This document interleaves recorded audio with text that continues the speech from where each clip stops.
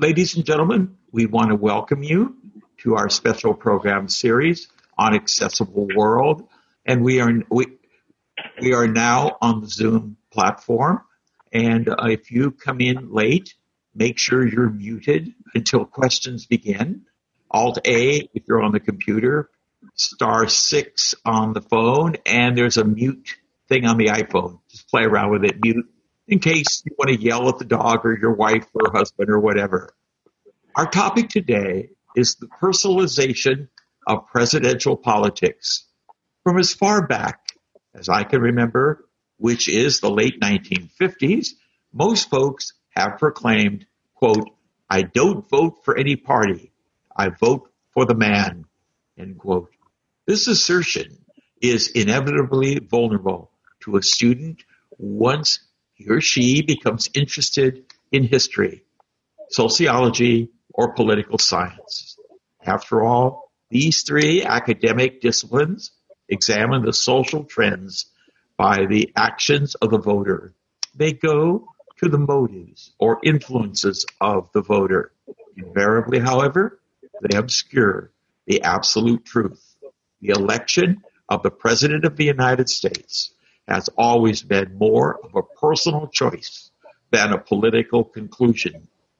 This all began with the election of Franklin Delano Roosevelt and has become increasingly apparent, especially with the elections of Harry Truman, who told the truth by giving him hell, Dwight Eisenhower, grandfatherly war hero, Jack Kennedy, part politician and part movie actor, Lyndon Johnson, powerful politician with a New Deal agenda, Richard Nixon, the hardy, ski-nosed, realistic statesman, Jimmy Carter, the smiling farmer, nuclear physicist who never lied to us, Ronald Reagan, professional movie actor, both handsome and a smooth talker, George H.W. Bush, the Eastern-born and educated, sophisticated CIA director in cowboy boots, Bill Clinton, the handsome, gee whiz, Rhodes Scholar who played the sax and hated war, George W. Bush, Navy pilot and baseball team president, common enough to wear cowboy boots like Dad, Barack Obama, sophisticated, professorial black man who orated about more than just civil rights, and Donald Trump, the little guy's smart businessman and tail kicker. Ladies and gentlemen, I'm very honored to introduce at this time my friend. He likes to call himself a student of history, but he's my kind of historian, Mr. Ed Cooney. Ed, the telephone or whatever you're speaking in is yours. Welcome. Thank you, Bob. Thank you very much. What is this, about my third or fourth time on Helping Hands on your network? I guess it's appropriate to call it a network. I want to just, I'm going to talk for just about 30 or 35 minutes, and then I'll go ahead and take questions. As I said in the beginning, Bob just read it to you. As far back as I can remember, people have always insisted that they vote for president. When they vote for president, they vote for the man, not the party. I say this is a vulnerable statement to a student, because as students, we all look for reasons beyond the obvious. I began to be really interested in presidential elections in the late 1950s, early 60s. 1960 was my first year. And of course, that was the Kennedy-Nixon race. And as time went on, I became increasingly interested in different philosophies of government. And back then I was a Republican. I considered myself a Goldwater conservative.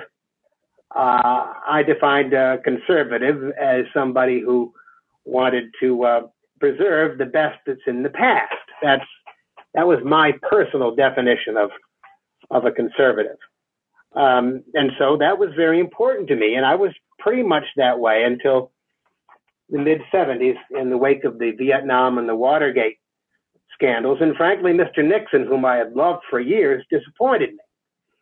And I'm afraid that he left me open to considering some of the alternatives. Back then, and even, I suppose, up until very recently, I generally vote Democratic because, to me, Democrats, to me, are open to more ideas. And in other words, their idea is government has an obligation to serve everybody, at least on some level it does. The Republicans are a little bit more narrow. They believe that that free enterprise and economics run the system, and of course that's the traditional that's the traditional orientation of Republicans. Nothing wrong with it. It's perfectly fine. In other words, it's something that you have to think about. Before I get into the specifics of that, let me talk for just a few minutes on who we've elected. Who do we elect presidents? So if we go back to the very beginning, back to George Washington, in the first phase, going back to George Washington, we've elected 9 war heroes. We've elected 22 veterans. We've elected 25 lawyers. We've elected 23 congressmen. These are people who served in both the House and the Senate. And we have elected 3 businessmen. Those businessmen, incidentally, are Herbert Hoover, Jimmy Carter, and now Donald Trump. Most people were, of course, aware of the President of the United States, but up until the New Deal, most people, the President was kind of a distant figure. Sure, there were rallies during presidential campaigns beginning in 1840 when the Whigs ran against Martin Van Buren. And of course, during the time of the Civil War, politics got very, very intense. But it wasn't until the modern presidency that people began to really be connected with the person of the President of the United States. And the first one they connected with, and perhaps we can discuss some of this later, some of the questions will be about this, was Teddy Roosevelt. Teddy Roosevelt, who became president on the death of William McKinley in September of 1901 at the tender age of 42,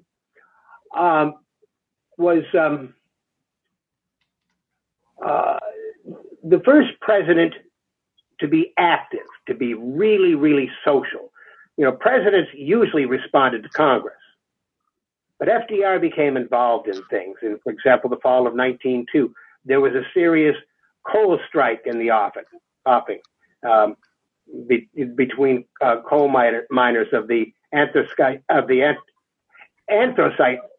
coal fields in Pennsylvania. And TR was interested in doing what he could to force management to recognize the legitimacy of labor. And of course, back then, management wasn't willing to do that sort of thing. But he became very much involved because he was very concerned that if there was a coal strike, people would begin to freeze about the time they went to the polls in the congressional elections of 1902. And FDR and TR just insisted on doing something about it. So he forced the mine owners and so forth to get involved. In addition to doing something about the coal strike, he became involved in busting trusts, the companies that had a tendency to dominate trade. He was interested in, he established the Food and Drug Administration. because it was apparent that a lot of the companies, in order to cut costs, weren't careful what they put in our food. And it was important to regulate that. TR was instrumental, most instrumental, of course, in establishing the Panama Canal. You know, in fact, he took Panama away from the Colombians, is what he did. And so TR was the first modern president whom people began to think that maybe they knew a little something about it. And then, of course, probably the most prominent thing he did, remember the teddy bear. Mm-hmm. Well, maybe we can talk about that later, but the teddy bear was invented in early in 1903 in the wake of a hunting trip that Teddy Roosevelt had gone on. He'd gone on this hunting trip and had decided not to shoot a bear. It was a black bear. But the cartoonists and that were covering the trip said, "Oh no, it was a cute little bear." And so anyway, the idea was that Teddy Roosevelt, even though he was a big game hunter, he wouldn't shoot a cute little bear. Teddy was a real character, and he was the first one that the American people felt as though they knew something personally about. Woodrow Wilson, who was a progressive, who was elected in 1912, he was also pretty well known by the American people. You know, the big thing was that FDR kept us out of war. I mean, I keep saying FDR, and I mean Woodrow Wilson. All right. Woodrow Wilson kept us out of war in World War I. And people were not only grateful for that, they knew how hard it had been for him to resist some of the attack on the Lusitania in 1915. And he said, well, maybe sometimes a nation has to be too proud to fight. And of course, he had his share of opponents. And eventually Woodrow Wilson, at the end of his administration, sought to get the United Nations, after the Treaty of Versailles, tried to get the United Nations involved in the League of Nations. And he took his case to the American people. It was the first time that a president had directly taken his case to the American people, going over the heads of Congress, as it were. So, as I say, the presidency during the days of Woodrow Wilson became even closer to the American people. The big breakthrough came as the result of the Depression. It's almost impossible to put this into words adequately. The Great Depression, which began in 1929 with the first stock market crash, affected everybody. When FDR became president of the United States, banks were closed. Homes were there was a run on the banks. Homes were foreclosed. Just everything broke down. Nobody knew what to do. The people who had run the country, generally the wealthy, generally the better educated, the whole system had broken down. Bankers didn't know what to do. Farmers didn't know what to do. Nobody knew what to do. And FDR came in. And that combination, that a warm, rich tenor voice, great radio speaker, and he cut through to people, even though he had a Harvard accent. That accent, was learned to people. People thought, this man not only knows what he's talking about, but he's talking to us. And so he went on the air on March the 12th of 1933, and he said, I want to talk to you about banking. And he explained the bank holiday. And people, for the first time, felt that a president was coming into their room, into their living rooms, to their hearths, and explaining government in a way that it had never been done before. And therefore, there was an expectation that the president was a real person, to a greater degree than had ever been the case before. Now, the Depression, as I said a few moments ago, the Depression affected everybody. What nearly happened in 2008, as panicky as people were, wasn't even close to what happened in the early 1930s. And as you can remember, everybody was deeply concerned in 2009 whether or not we would go back into a depression. But just as people were concerned, they hadn't been stripped of all of their resources. People still had ideas. The president of the Congress got together to ameliorate the situation. President Bush, presidential candidate Barack Obama, they got together and decided that some of the the banks needed to be bailed out, and that some of the industries needed to be bailed out through loans. And of course, it was controversial. But the country hadn't reached that degree of helplessness that they did back in 1932. So FDR made an impression. And of course, having made the impression, having been the head of Mr. Dr. New Deal, he became Dr. Win the War. People saw him on newsreels, the hat and the glasses and the long cigarette holder and standing on the back of a train. Most people didn't realize how limited he was in terms of his capacity to move about. But he was strong. His speeches were strong. And people just had a sense that he was communicating with them. Harry Truman carried on that tradition. Came on at the end of World War II, hadn't even been informed that there was an atomic bomb, and yet he handled situations one situation right after the other that changed.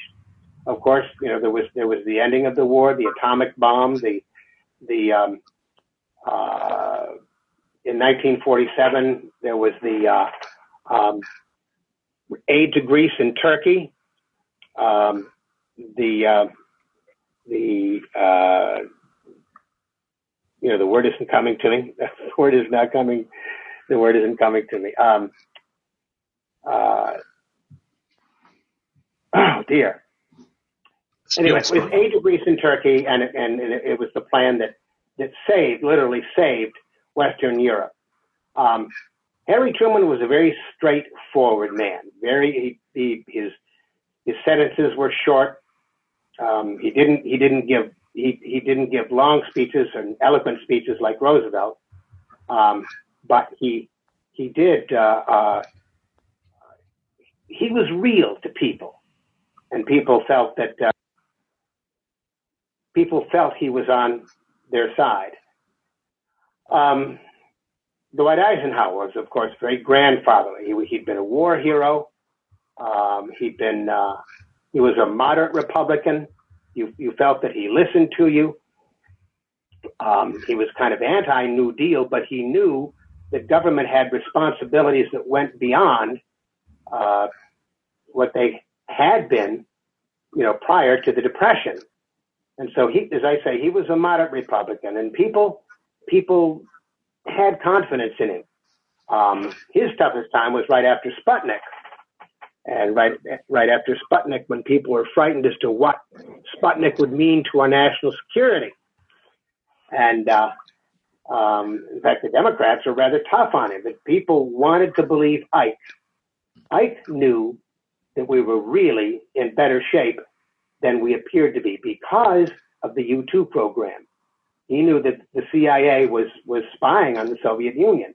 He wasn't going to tell us about it, but he knew, and he kept assuring Congress Congress and other political opponents that that he was going to be, that we were going to be all right. And John F. Kennedy in 1960 was new. He was new. He was an adventuresome person. He talked about the New Deal, and he talked about the need to that younger men were coming to power all over the world, and that we had to be ready to dare to do things we'd never done before. And of course, eventually we had the Peace Corps, and we had the Alliance for Progress. And of course, there were mistakes along the way. The civil rights issues were coming into being, and it was a very difficult time. But Kennedy was real to the people. He was a father. He was a husband. He was young. He was energetic. He was, as I say, part movie actor and part politician. LBJ, of course, came on. A powerful politician, the man who knew how to get things done in Congress. He knew how to get the Civil Rights Bill through Congress. And people looked to him because, the nation had been shattered in the face of the assassination of President Kennedy. And in 1964, there was just no way that anybody else was going to be elected. People looked to Lyndon Johnson. In 1968 was pretty much chaos. The Vietnam War was old. We were losing too many people in Vietnam. There was a lot of strife at home. Martin Luther King was assassinated. We were looking for somebody to steady us. And of course, the answer was Richard Nixon. Richard Nixon had been vice president for 8 years under President Eisenhower. People from both parties had a certain regard of respect for his abilities and so forth. And so, as much as many people admired Vice President Humphrey, they looked to Richard Nixon's capacity for what they believed to be statesmanship. And of course, he was elected. Now, I didn't in my original introduction say much about Jerry Ford. I didn't say anything about Jerry Ford. Jerry Ford was part Nixon because, his positions on both domestic and foreign policy were pretty much the same as President Nixon, even in the face of Watergate. And so when Jerry Ford became president, the country felt it had the best of Nixon. And of course, people looked for Henry Kissinger at that time to stabilize the world situation. And it was a very close thing. People hated to oppose Jerry Ford, but Jimmy Carter came along, and Jimmy was the outsider. Jimmy was going to come in, and he hadn't been part of Vietnam. He hadn't been part of Watergate. He hadn't been part of the inflation that was racking the country in the mid-'70s. And people wanted to believe in Jerry Ford. His big mistake was that he pardoned Mr. Nixon. And of course, that would cost him. Jimmy Carter probably couldn't have been elected at any other time than 1976. But the fact of the matter, he was elected. And when you consider the things that he absolutely accomplished, it's absolutely incredible when you think about it. He deregulated the trucking industry. He signed the Panama Canal Treaty that has done so much to strengthen peace in Central America. And of course, there's the Camp David Accord. So many things that went on. And yet the world was in chaos, and many people felt that Jimmy wasn't quite up to it. And so in 1980, we decided we need somebody with a little more eloquence, a little more assuredness. And of course, we elected Ronald Reagan. Ronald Reagan was a very smooth talker, very eloquent. He was rather emotionally aloof. He was kind of separated from problems. He wanted to talk about solutions more than he was willing to acknowledge problems. Next came George W. Bush, the educated CIA director. in cowboy boots. You know, he had a Yale education, and his father, Prescott Bush, had been in the United States Senate, had been one of those senators who challenged Joseph McCarthy during the 1950s. And George was ready to be president. He was certainly highly qualified for it. And he was clearly the choice of the American people over Michael Dukakis in 1988, although I personally was for Mr. Dukakis. But anyway, I think people identified with he was very erudite. Okay. And then, of course, came Bill Clinton. I mean, George Bush made a promise in 1988, read my lips, no new taxes. And even though he was successful for the most part, certainly responded to the crisis in Iraq, the conservatives in the Republican Party never forgave him for raising taxes. And they literally tore the party out from under it.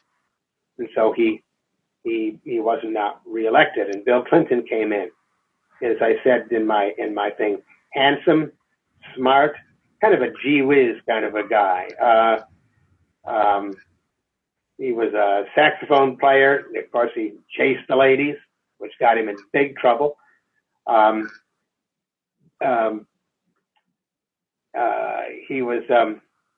He'd been a college protester. He'd opposed the Vietnam War. He'd been a Rhodes Scholar. He'd actually gone to the Soviet Union. And there are a lot of people that, weren't sure that he was the right candidate. But he was obviously very, very smart and very prepared to handle the office. George H.W. Bush, the son of the president, president of the Texas Rangers. He'd been a naval pilot. There were questions as to, how effective he had been as a pilot. He was very manly. He, like his dad, he wore cowboy boots. I remember that he was elected in 2000, and you remember the situation in Florida, such has been occurring over the past few weeks. And but I was very much impressed with the fact that during his inaugural, he talked about being president of all the people, that he had obligations to people more than perhaps he had been willing to admit during the presidential campaign. Barack Obama was going to be a change. I was for Obama from the very beginning.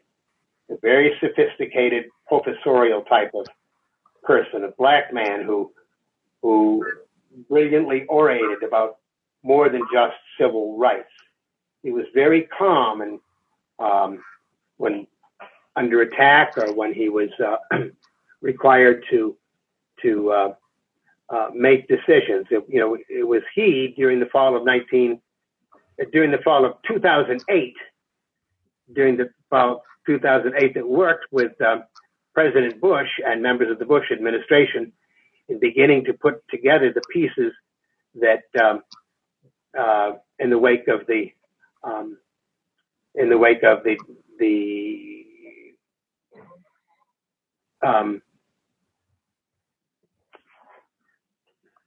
I'm having trouble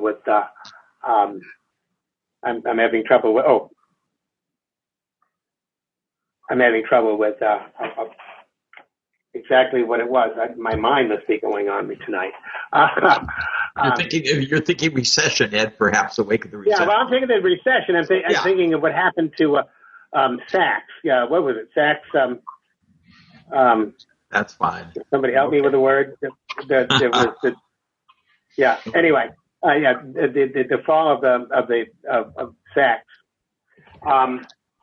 Anyway, I think President Obama, his major problem was he had trouble getting out in front of issues. And of course, there were a lot of people who were determined that he wasn't going to succeed from the very beginning because he was the first, because he was the first black person who had the audacity to run and actually be elected president of the United States. This is my assessment of things. And anyway, but I think he stands today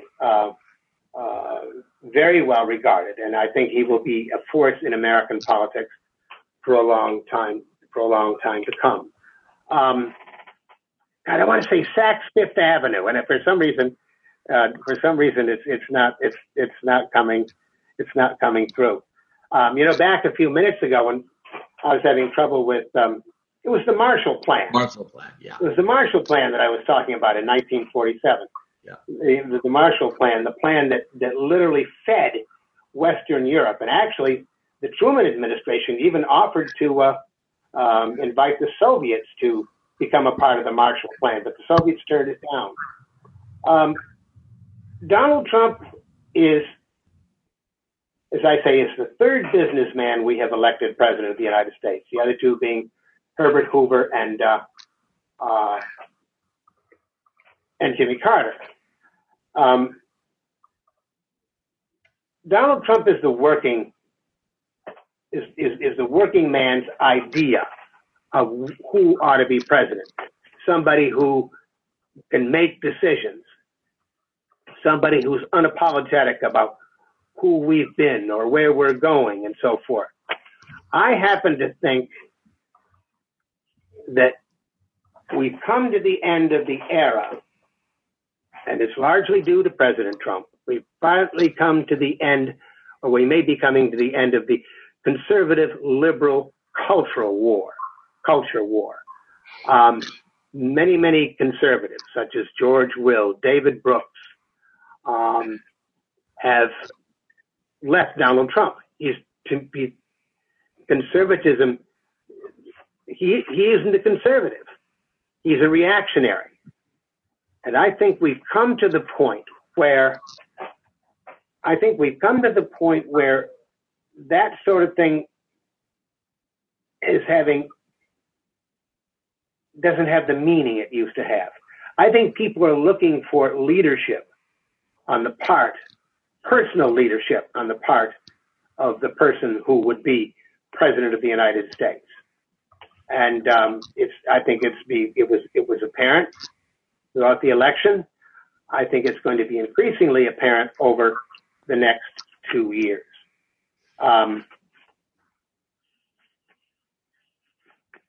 So I think beginning with the Depression, beginning with Franklin Delano Roosevelt, between 1933 and 1969, we needed government. We needed a philosophy, a pathway, a path, so to speak, of how to handle problems, because things were literally torn apart during the Depression. I think now we are going to be looking for people to lead us in a more personal way. Exactly what is going to happen, of course, I'm hardly eligible to say, but I'm convinced that people will increasingly vote for the man. I don't think, there are conservatives and liberals on the extreme edges of politics, but I think most people are looking to the individual to take responsibility. I know when I first became interested in politics, as I said earlier, I regarded myself as a conservative, and I thought I understood what conservatism was all about, and so forth. But I found back then that I could talk to liberals much easier than I could talk to moderates, because it seemed to me that, everybody who said, well, I don't vote for a party, I vote for the man, they didn't seem to have an idea of what they were talking about. And the one thing that ideological politics enables a person to do is to express a philosophy of government, an approach to government. And of course, approach is always going to be important. But I hope we're coming to the end of this era, to the end of this cultural war from which we've been suffering all the time. Anyway, I guess that's about everything I have to say tonight. And again, I'm sorry for the stumbling, but I hope that at least I have offered something for you to think about and ask about. Go ahead, Bob. Ed, you did a wonderful job. And I'll start with the first question. And then Thomas, I hear, has a hand up. We'll just recognize people. I'm not going to, we're going to just be cool. Yeah. If you have a question, give your name, be recognized. Thomas is next because I heard his name. I just want to ask you, what about radio, television? Didn't that make the president more personal to us, more than the days of Martin Van Buren? That was the fireside chat. In fact, that wasn't Roosevelt's name. No. It was given on the Sunday night of March the 12th, 1933.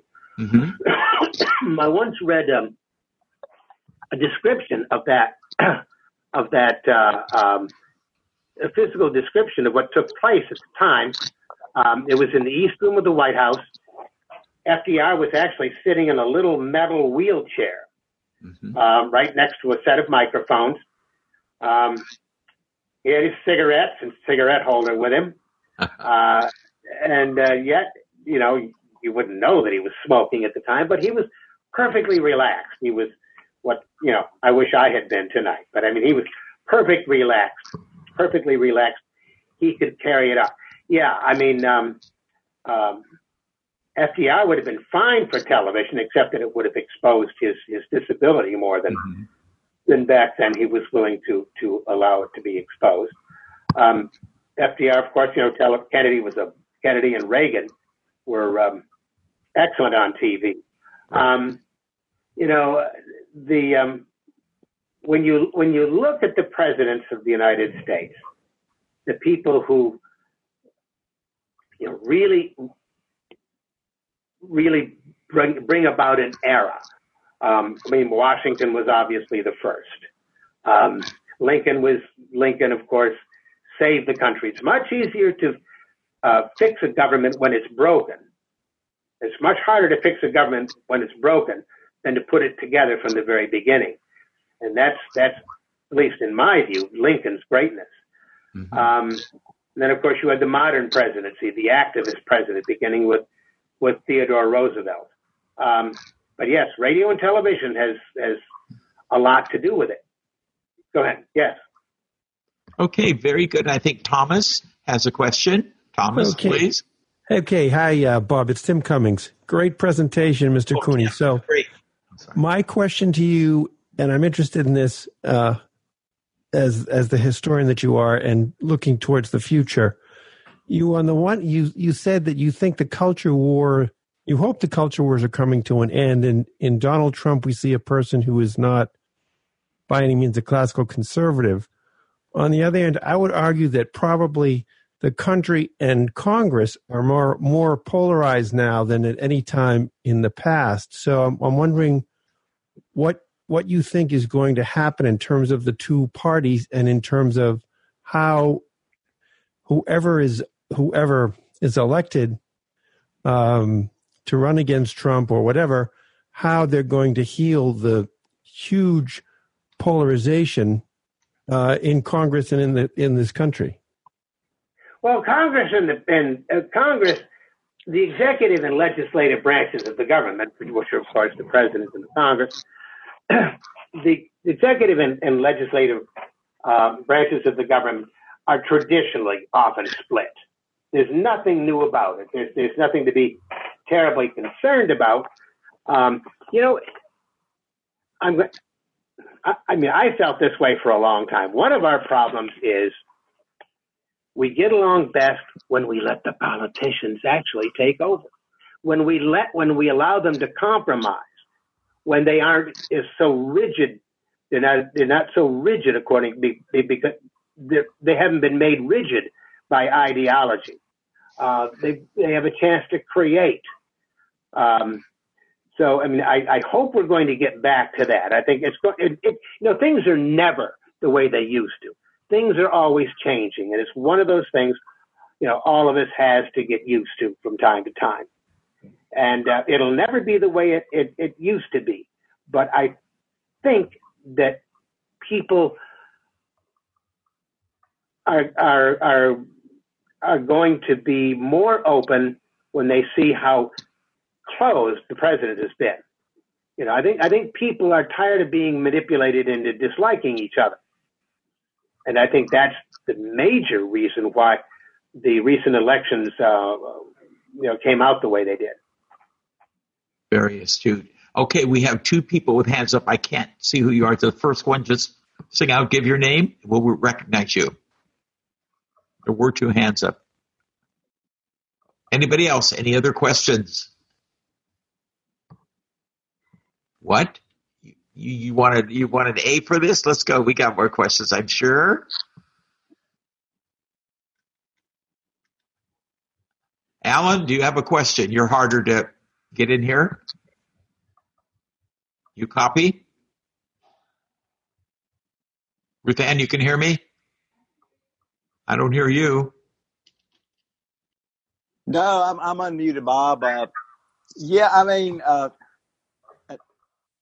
not so much a question. I'll make a comment. Okay. I'm not really sure that I agree that Congress has been led to be so polarized.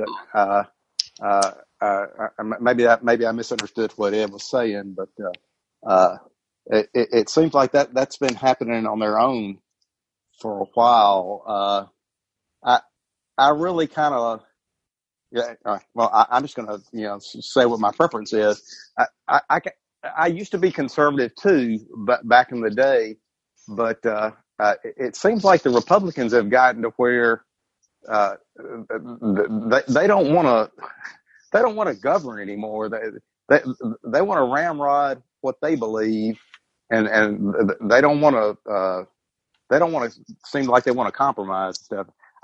I really got frustrated with them with the whole Supreme Court nomination that Obama made, and they just refused to hear it. It's like they decided they were going to make up their own rules and stuff. And are you talking about Merrick Garland? Are you talking about Merrick Garland back in 2016? Yeah. Merrick Garland. Right. I really that really set me off that the way that was handled, because it seemed like, and I don't profess to understand the way all the political rules work and stuff, but it seemed like they decided they were going to do a political back door and just ignore the way it was supposed to work, and But Alan, before Ed, one moment, Ed, I want to say, wouldn't the Democrats do the same thing? Is that just the height of cynicism? But I think a lot of people feel that way. They'd say the other party would do it too. Yeah, I know. And that's always very convenient and stuff. Let's see what Ed says on this. I want to hear his comment. Go ahead, Ed. Well, no, I don't think the Democrats. Well, look, Democrats aren't better people because they're Democrats. There's no angel in the form of a liberal or a conservative or a Democrat or a Republican. The Republicans are on a mission. Mm-hmm. Their mission is to get more conservative members of the Supreme Court. Yes. They want to overturn Roe v. Wade. I think a lot of them would like to put prayer back in the public schools. They have a long agenda that they've never seen realized. And so they're determined to shape things when they have the power to do that, to realize those goals. Roe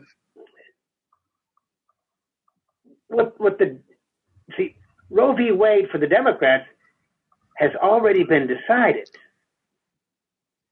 All they can do is protect it. And of course they want to protect it. But when you're out on a mission to change things, you're going to be more aggressive than you are when you're simply on the defense. And so, I mean, I think that's the difference between what's going on with the Supreme Court. I don't.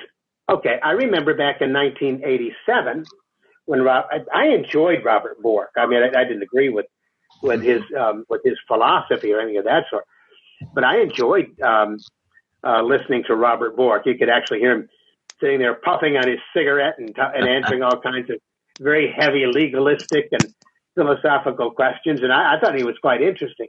But he was the man who had fired William Ruckelshaus and what was his name? The other one during the Saturday Night Massacre. Yes, Richardson Cox. And I'm sorry, Richardson Cox. Archibald Cox. That's right. And Cox. He fired. He fired Archibald Cox. Right. But Ruckelshaus. I know who it was. His name, Elliot Richardson. Mm-hmm. Elliot Richardson and neither Elliot Richardson nor Ruckelshaus would agree to fire Archibald Cox. Right. And of course, he came on and he did it. And so it was payback time in the case of Robert Bork. And yes, the Democrats are as capable of issuing a little payback as the Republicans are when the time is right. So, we don't have any angels we don't have any Democrats in the costumes of angels or anything of that sort. Bob, can you but I think. Yeah. Okay, I'm sorry. Oh, go ahead. I'll wait. Don, you'll be next, Don. Let Ed finish. I thought I heard a pause and I took over. That's okay. Let Ed. Go ahead, Don. Oh, he says go ahead, Don. Go ahead. We have one. I was going to say two things. One, I think Roe v. Wade was strategically, I agree with the decision, but it was in California, that anti-abortion, legal abortion bill was signed by Ronald Reagan. And if we just gone state by That's right. Oh, that's right. I didn't know that. In the late 60s. Accepted it. They wouldn't have liked it. I didn't know that. Yeah. The other thing, we have permanent. Trump isn't the only minority president. More people voted for Hillary than for him, and there's been a couple others. I don't know which. And if it hadn't been for Scalia's decision, Gore would have been president, and we would have had a very different policy on global warming and everything else. We'd had a very different country. I couldn't agree with you more, Don. In fact, I think. Well, you remember there was a third-party candidacy there. There was Ralph Nader in Florida. Yeah. He was on the ballot in Florida, and I think he got about 20,000 votes, and Al Gore lost by about 500 votes. If only half of his votes had been available to Al Gore. Bush would not have been elected in the year 2000.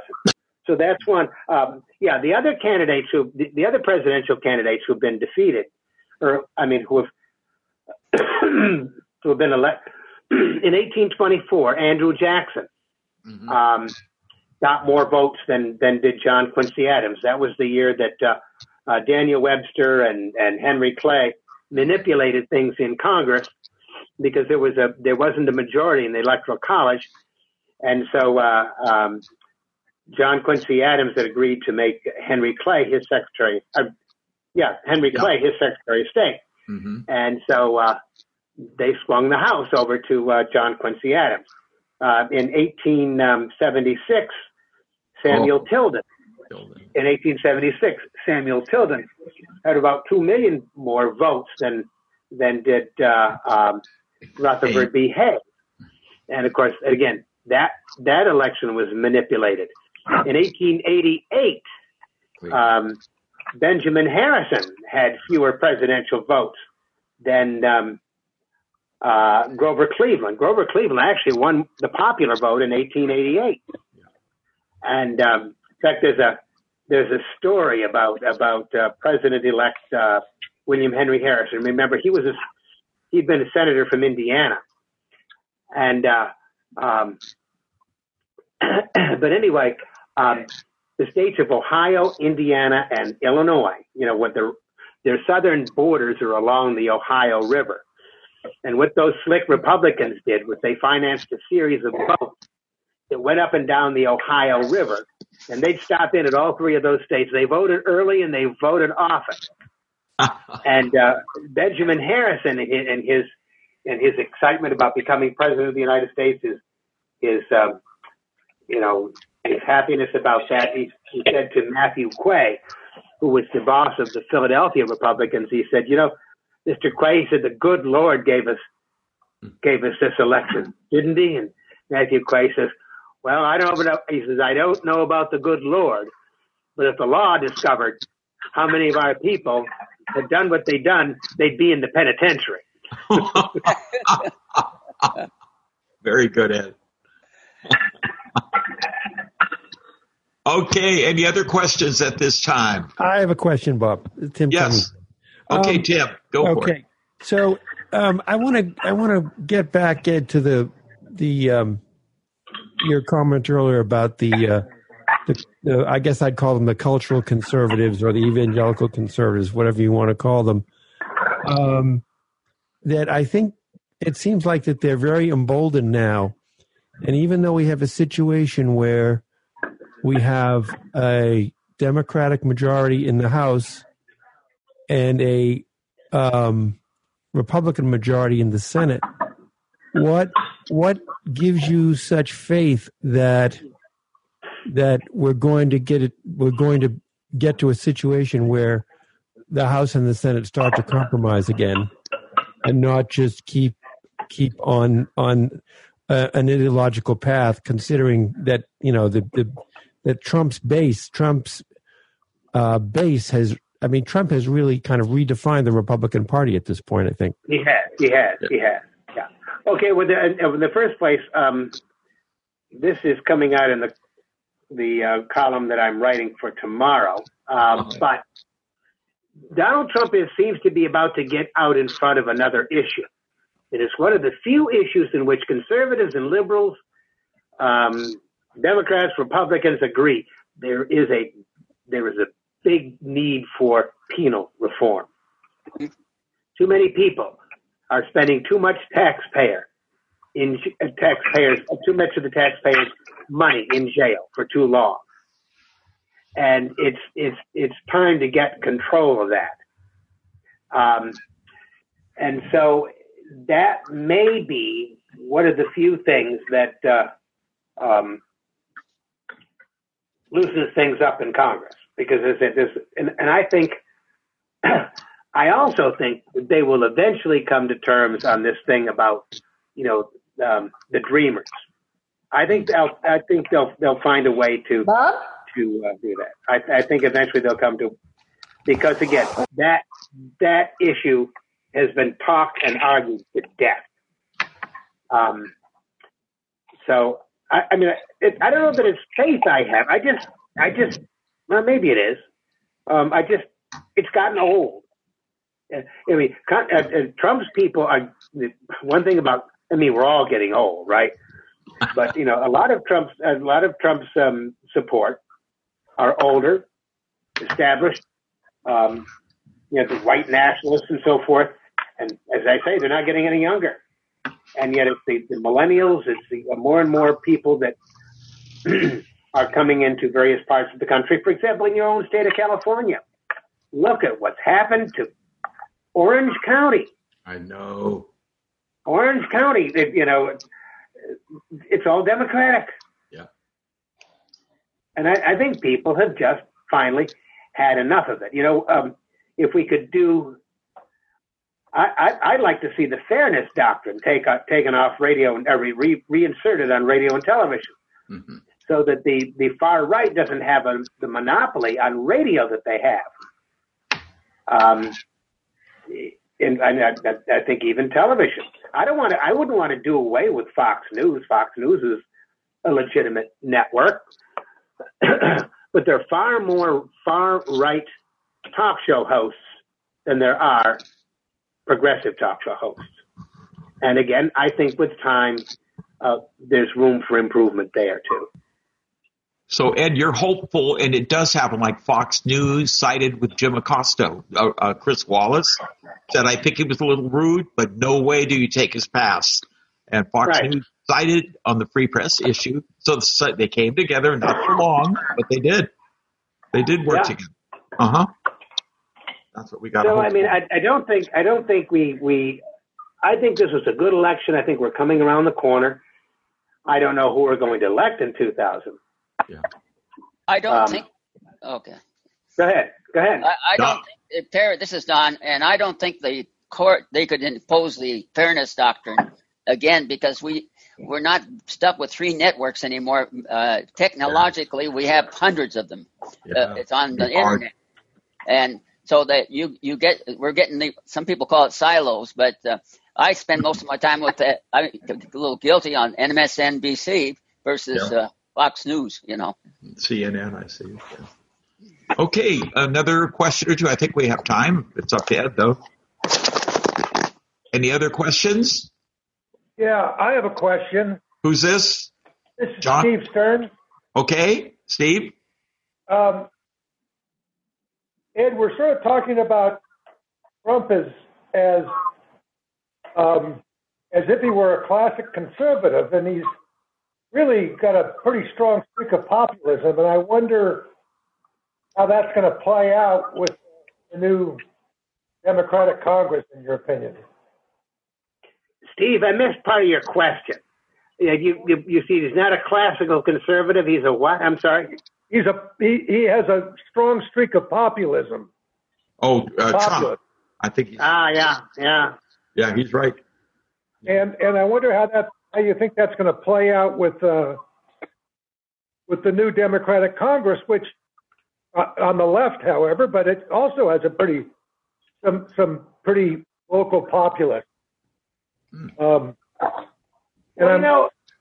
When you look back in history, Steve, remember the great populists like Tom Johnson, the mayor of Cleveland back in the 1890s, William Jennings Bryan, George Norris, and even people like George Norris and so forth, and Robert La Follette and people like that. Their effect was around the edges of things. They never got a hold of the entire agenda.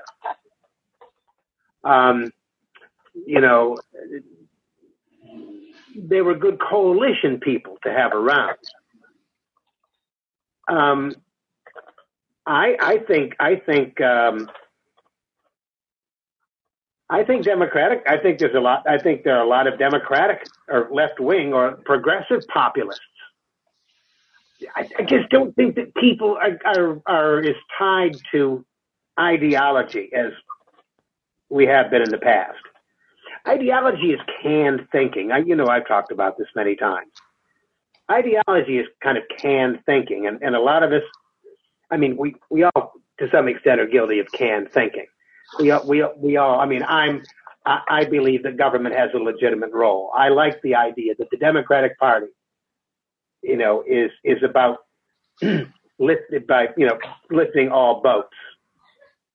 I like that idea, and I think it is.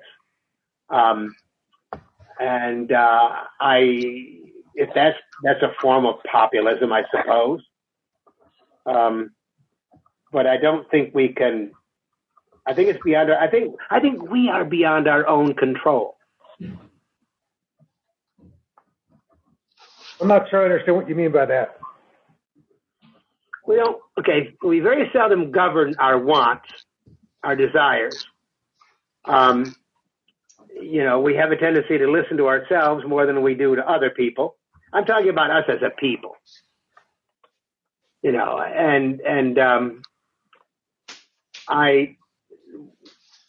We haven't found a map by which we can discipline ourselves yet.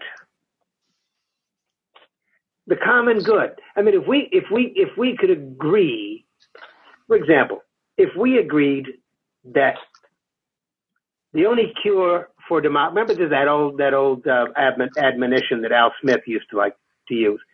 The only cure for the ills of democracy is more democracy. Yeah. And if we found wisdom in that, if we had a greater degree of tolerance for that, I think some of these things, some of this narrow thinking would begin to break up. Well, Ed, we're here. I want to say before we let you go, we're all your fans here, but tell those who will listen to this recording how to subscribe to your wonderful weekly columns, please. How do they subscribe? I write a column every week, and I think just about everybody who's here that I know about who's here but it's being already recorded. get it. It's going to be recorded and sent to the world here. So. Oh, okay. Tell us how to do it. Every week I write a column which I call Cooney's Corner. It's my take on history, on current events, on what I call the human dynamic. And I try to write about things as objectively as I can, even though I'm as much as anybody else I have my own set of prejudices, my own predilection toward things. I try to inform, I try to stimulate people, and I try to entertain. And if you're interested you can always send me an email or at edwincooney45@icloud.com. That's edwincooney45@icloud.com, and request to get my column, and I will respond to you. Okay. Ed, on behalf of Accessible World and our special series program, one thing you can say about this man, he makes you think. Whether you agree with him totally or not, I don't think he worries about that. He makes us think, and we thank you very much for this outstanding presentation. Thank you, Bob. I'll do it again. And I think the next time when I do it, I think I'm going to actually write out the talk. I didn't very do well, that. Ed. You're too hard on yourself. You did great. You really did. Okay. And I think the other guys are great. Thank you so much, guys. Thank you, Ed. We're signing off here. Great presentation, Ed. Thank you very much. Thank you, sir. Thank you. Okay. Bye for now. Good night, everybody.